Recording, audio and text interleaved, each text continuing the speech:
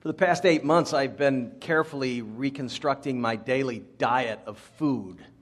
And I can tell you that the more you eliminate certain pieces of food from your diet, the more you start scratching off lists of restaurants that you get to visit. And that doesn't mean you don't miss them.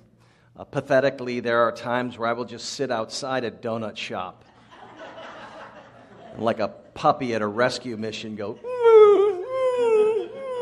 it's just painful. And obviously McDonald's hasn't been in my world of late either, except for the fact that you get the 99-cent Diet Coke. Now, that is a deal. And so we have one in our little hamlet of Duarte, California. And so recently I thought I need a Diet Coke, and I was driving past, and I said, I'm going to stop at the McDonald's, and to my surprise, I got there, and the entire building had been razed to the ground, like with no announcement, just whoosh. And then I noticed this sign out front, store closed. And I thought, is that really necessary?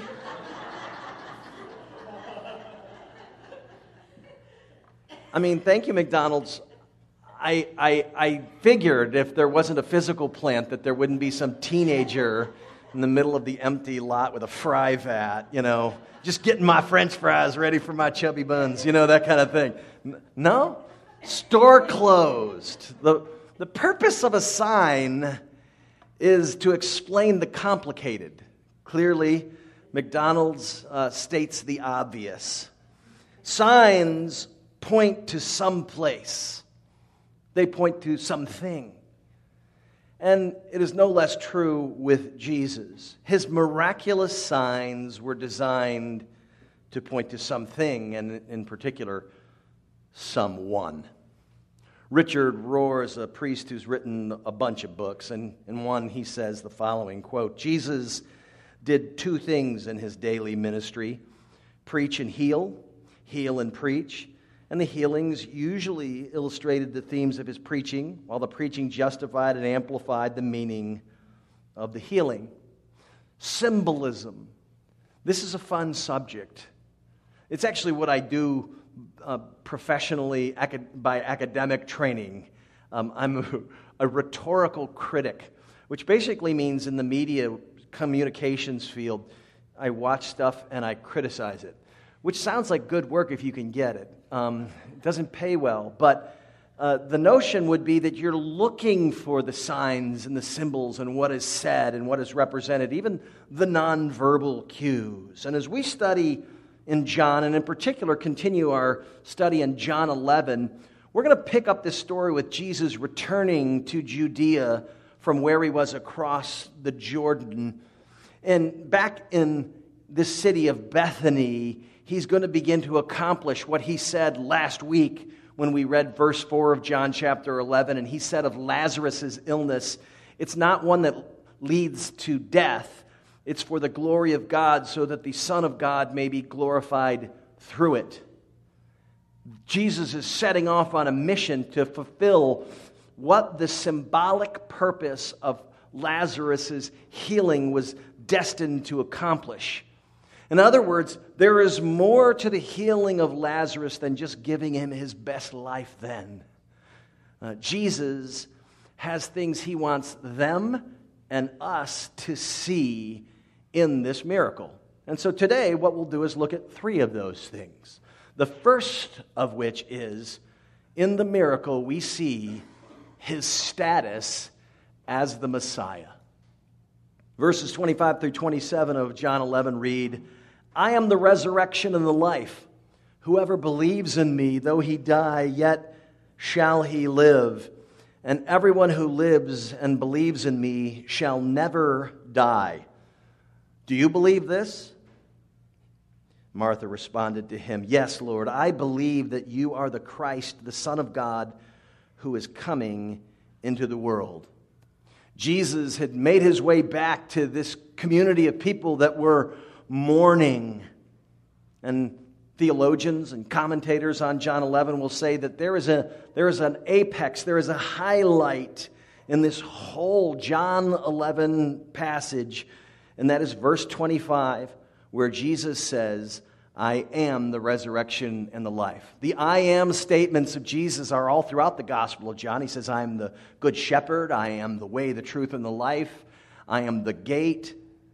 Now he's saying, I am the resurrection and the life. Think about that. I am the power of bringing somebody back to dead. I am that. I embody that. And I am the life. I am the way that people are actually brought to life, physically, spiritually, your entire reason for living. That's me. This would be a particularly obnoxious claim if it were not, in fact, made by the God of the universe in human form. A great teacher, a humble leader, would not make such a claim if it weren't true. Jesus says if you put your faith in Him, you will live beyond this physical world. You'll live for eternity, which He could only assure us was true if He knew there was eternal life beyond this physical existence, and that He had some say over who was actually going to get to enjoy that. So it wouldn't be a kind thing for Him to promise something He couldn't deliver if He didn't have the authority to actually deliver those things. There's only one reason why this isn't the rantings of a lunatic, and that is because Jesus is in fact the Messiah, because He's divine. And we see this in the miracle. In his classic Mere Christianity, C.S. Lewis says this, quote, I am trying here to prevent anyone from saying the really foolish thing that people often say about Him. I'm ready to accept Jesus as a great moral teacher, but I don't accept His claim to be God. That is the one thing we must not say. A man who was merely a man and said the sort of things Jesus said would not be a great moral teacher. He would either be a lunatic on the level with the man who says he is a poached egg, or else he would be the devil of hell. It's clear that Martha knew what Jesus was saying, because she declares in verse 27, yes, Lord, I believe you're the Christ, the Son of God. This miracle was in part designed to confirm to those who saw it that Jesus was the Messiah. He'd come to seek and save the lost. Jesus did throughout His life everything with a purpose. And certainly He says in verse 14 of John 11 that the illness was not meant to be the end of Lazarus' physical life on earth, but for the glory of God, so that the Son of God may be glorified through it. And this is an interesting linguistic twist here. He is equating Himself with God. He's saying it's for the glory of God. And so the Son of God can be glorified. He's effectively saying He is God. The purpose of this was that He would be seen, that the majesty of the Messiah would be on display. This is one, really purpose one, of the miracle of raising Lazarus from the dead. The second thing is, in this miracle, we see His heart for the hurting. In verses 33 through 36, the Scriptures say, when Jesus saw her, this is Martha weeping, and the Jews who'd come with her also weeping, He was deeply moved in His spirit and greatly troubled. And He said, where have you laid Him? They said to Him, Lord, come and see. Jesus wept. So the Jews said, see how He loved him? The Lord comes to where Lazarus has been buried for 4 days. Now, if you're doing the math, you know that earlier in the chapter, Jesus waited 2 days after He heard the news that Lazarus was sick. So there's a certain number of days where not only was Lazarus getting ready to die, but the travel time by foot would have meant that somewhere in that journey, Lazarus died, and he'd been in the grave 4 days by the time Jesus shows up on the scene. And the communal mourning is in full swing, and this is a part of Jewish life. It should be a part of Christian life, which is that you don't mourn alone. You have family and friends and even people who may be are at odds with you at some level have a certain measure of empathy for what you're going through. They all mourned with this family, even Jesus' critics. They are the ones that said, look, he's weeping too.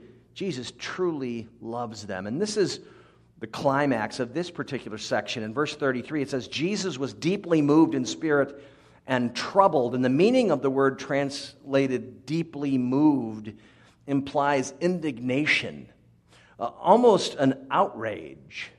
So it begs the question, why so strong a reaction from Jesus if he knew he was going to bring Lazarus back from the dead? I mean, occasionally, one of my sporting events, I will watch it after it's already taken place on a DVR and you found out ahead of time that your team won. That makes watching it a whole lot easier for me because I don't get nearly as frightened or angry when plays don't go my way. Because I know the end, so it doesn't create in me any sense of outrage because I don't fear that something bad's going to happen. So why would Jesus be that worked up over something he knew he could change in an instant? And what it's obvious to see is that he loved the family. He saw their grief and was filled with compassion for how they were hurting. This kind of compassion we all believe we have. But as we see again and again in John's gospel, Jesus not only has compassion for those who were grieving, he has compassion for those who were lost. And, it's odd. Present among this crowd of mourners were some of his critics who too were mourning. And he had compassion for them. You see, over the course of his journey with his disciples, that he has quite a bit of patience and compassion for those who are frustratingly dim-witted. His guys are a lot like me, that in spite of being with him at times, they act quite the fool. The New Testament is filled with admonitions that you and I are to go and do likewise. We are to be compassionate towards others, towards the weak, towards the hurting. The Apostle Paul wrote this in Romans 15, 1 through 3. We who are strong have an obligation to bear with the failings of the weak and not to please ourselves. Let each of us please his neighbor for his good, to build him up. For Christ did not please himself, but as it is written, the reproaches of those who reproached you fell on me. We're to follow Jesus' example. And when we encounter people who have had a family tragedy in their lives, we all seemingly take well to that type of task. However, when it comes for bearing with the failings of others, having compassion on those who you think are making poor decisions, who are just, they're just a bother, we're unable to extend the kind of Christ-like compassion and heart for people. We're unable to see them as hurting people. They're just irritating. The question is why? And the raw truth is that we don't often think about it. We're just sort of put off by people. We don't go, why am I having such a difficult time being compassionate towards this person? And as Shakespeare's Hamlet said, therein lies the rub. We need to think about why this person is so grating to me. And sometimes what we discover is there's something in them that we see in ourselves. Sometimes it's our lack of understanding of how patient God has been with us. And this is really what Paul is saying in Romans 15. We've forgotten that Christ has been more patient with us than we ever have to be with anybody else. That we've sinned against God far more than any enemy in your life or mine has ever sinned against us. And yet Jesus has been extraordinarily patient and compassionate. We see in the miracle, first and foremost, his status as Messiah. Secondly, his heart for the hurting. And then thirdly, and I'll tell those of you who are clock watchers, this third point's a little longer than the first two. So I don't want you to think, we're 2/3 of the way getting to go home. It's going to be just a smidge longer. In this third piece, we see his will to save us. Now, I distinguish that from his desire to save us. He clearly has the desire. The question is, can he? He exerts his will on a person who is dead and brings them to life. Jesus said to Martha in verse 40 of John 11, "Did I not tell you that if you believed, you would see the glory of God?" So they took away the stone, and Jesus lifted up his eyes and said, "Father, I thank you that you've heard me. I knew that you always hear me, but I said this on account of the people standing around, that they may believe that you sent me." When he said these things, he cried out with a loud voice, "Lazarus, come out." Jesus tells Martha again that his aim is the glory of God. And then he prays that very thing. He prays aloud so people could hear him. "I'm praying these things, Lord. I know you hear me. I'm doing this so that people will know that you sent me." He wants them to see his glory as the divine Son of God. We see his glory as the divine, compassionate God. And now we're getting to see in this miracle the divine will of God to save people from death. Here is a deeply philosophical question that you can ponder over lunch. And that is, did Jesus raise Lazarus from the dead and then call to him, or did his call to him awaken him so he could respond? Reformed theologians have long held that it is the effectual call of Jesus that not only brought Lazarus to life physically, but it's that same effectual call that brings us to life spiritually. And within this system of belief, we refer to it as irresistible grace, which means that when the grace of God awakens us from our spiritual death by virtue of the call of Jesus, one would not and effectively could not resist that call, any more than Lazarus would have been awakened in the tomb and laid there in his grave clothes, ignoring the voice of Jesus, resisting the call, willfully lying there, determined to not let his precious free will be violated by the effective call of the Lord. You see Jesus saying, "Come forth," and whatever that did, a guy who'd been dead for 4 days snapped out of it. He'd come to life. And of course, when Jesus calls and shouts to him, "Come out," he comes out. You see this effectual call in the New Testament when Jesus calls his disciples. They drop his nets and follow. You see Jesus' willingness to violate the precious free will of human beings when the Apostle Paul doesn't get asked whether or not he wants to follow Jesus. He gets knocked on his butt and says, "You will be my apostle to the Gentiles." Jesus said this in John 6:44, "No one can come to me unless the Father who sent me draws him." The word draw in this case is the one we'd use to describe gathering water from a well. The water is inanimate. It has no power or will to leap into the bucket. It must be collected. It is drawn. The third and final reality we see in this sign miracle is the will of God to seek and save the lost. Now, I want to be clear if I can here, because there's some sensitivities around this subject. I get it. The offer of salvation is made to everyone. John 3:16 says, "Whosoever will believe, he will save them." But Jesus says that unless the Father draws a person, unless brought back to life by his call, they won't come forth. Reformed theologians have unpacked this process of becoming a Christian from a section of Paul's letter to the Romans. It's a passage in Romans 8 that's come to be known by those from our corner of the Christian store, if you will, as the Ordo Salutis, or the order of salvation. And basically what it does is it walks through how God brings people to life. And this is what it says in verses 29 through 30. "For those whom he foreknew, he also predestined to be conformed to the image of his Son, in order that he might be the firstborn among many brothers. And those whom he predestined, he also called. And those whom he called, he also justified. And those whom he justified, he also glorified. So if you walk through this, you're looking at a foreknowledge, a predestination, a justification, a glorification. You're looking at, in foreknowledge, this is him knowing us and loving us.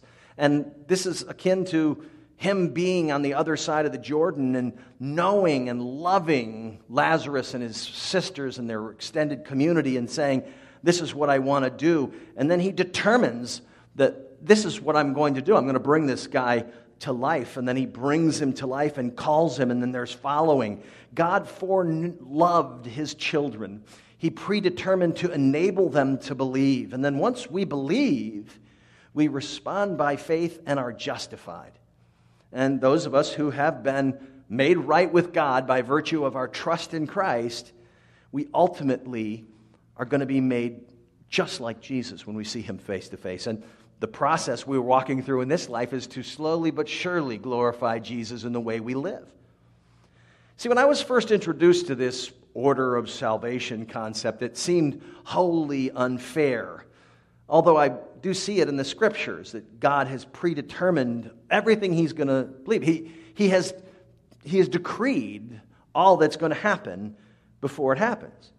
And I imagined when I heard about this type of thing that it was akin to my poor experiences in elementary school when they'd have like, okay, we're going to divide up and pick teams. And do you remember the nerve-wracking feeling you had like, oh God, am I going to get picked? And you'd sit there and you'd be afraid that you weren't going to be chosen, and then if you didn't measure up, you wouldn't get chosen. It had something to do with me. And in this particular case, I want to be clear that everyone is called. Everyone is invited. The offer of salvation is made to all. But by nature, because we're dead spiritually, we can't hear it. And we don't want to respond to that. We have to be brought to life. We're all invited to be a part of God's kickball team, but collectively as a human family, we've turned away because we're spiritually incapable of responding. In Ephesians 2, 4, and 5, the Scriptures say, God, being rich in mercy because of his great love with which he loved us, even when we were dead in our trespasses, made us alive together with Christ. By grace you've been saved. See, God's will to save us is seen in Lazarus' death by virtue of his effectual call. We're saved by his grace alone through faith. But so we wouldn't become proud, and Jesus would receive all of the glory. The faith to believe in Jesus as the Messiah, as did Martha, is a gift. In our New City Catechism, question 35, we asked today, since we are redeemed by grace alone, through faith alone, where does this faith come from? And our answer collectively was, all the gifts we receive from Christ, we receive through the Holy Spirit, including faith itself. That's a miracle. Every now and again, you'll meet somebody who's had some kind of physical manifestation of healing. And it's terrific when God does that. He still does that. We believe that. We pray for that. And one of the things you'll hear, a refrain you'll hear is, I'm lucky to be alive. Or they'll say, God saved me. It's a miracle that I'm standing here with you. And it's true. It is a miracle.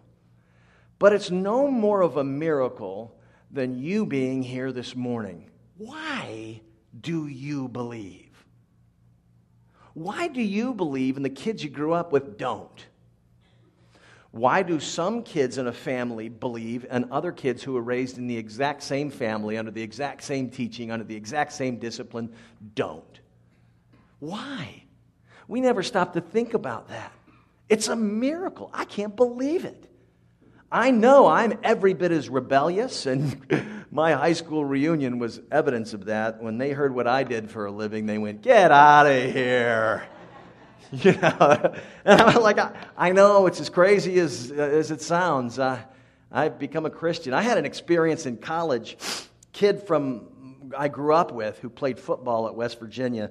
I was on a date with a young woman, and we were eating pizza. And I'm trying to impress this Christian girl, and And he walks up and hey, this is my friend, and hey, he plays football. And we started kind of chatting. He says, what are you going to do after college? And I said, I think I'm going to go into some kind of ministry. I've become a Christian. And he looked at me and he went, right. And he walked away. And the date I was with was like, I'm so sorry. And I was like, it's okay. I'll go home and cry now. But I am amazed. If my friends are amazed, I'm even more so. How did I get here as a Christian, let alone a minister?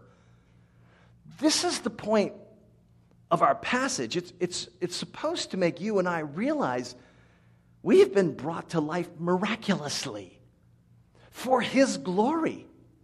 That people would see in us and say, how, why? I don't understand.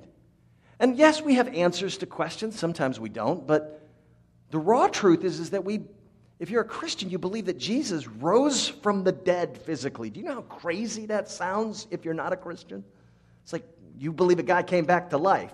And we're like, yeah, we actually believe He brought others back to life too once. And people who don't believe, they don't understand how you could get your arms around that.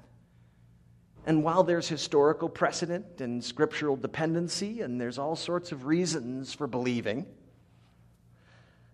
it's a miracle that we do. And it's a miracle that's brought about by the grace of God, enabling you and I to see what we otherwise wouldn't see, to hear what we otherwise couldn't hear, because we're every bit as broken and fallen as any other person in this world.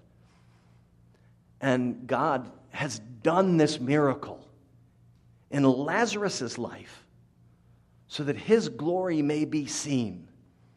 He does the miracle of our lives for the exact same reason. Let us pray.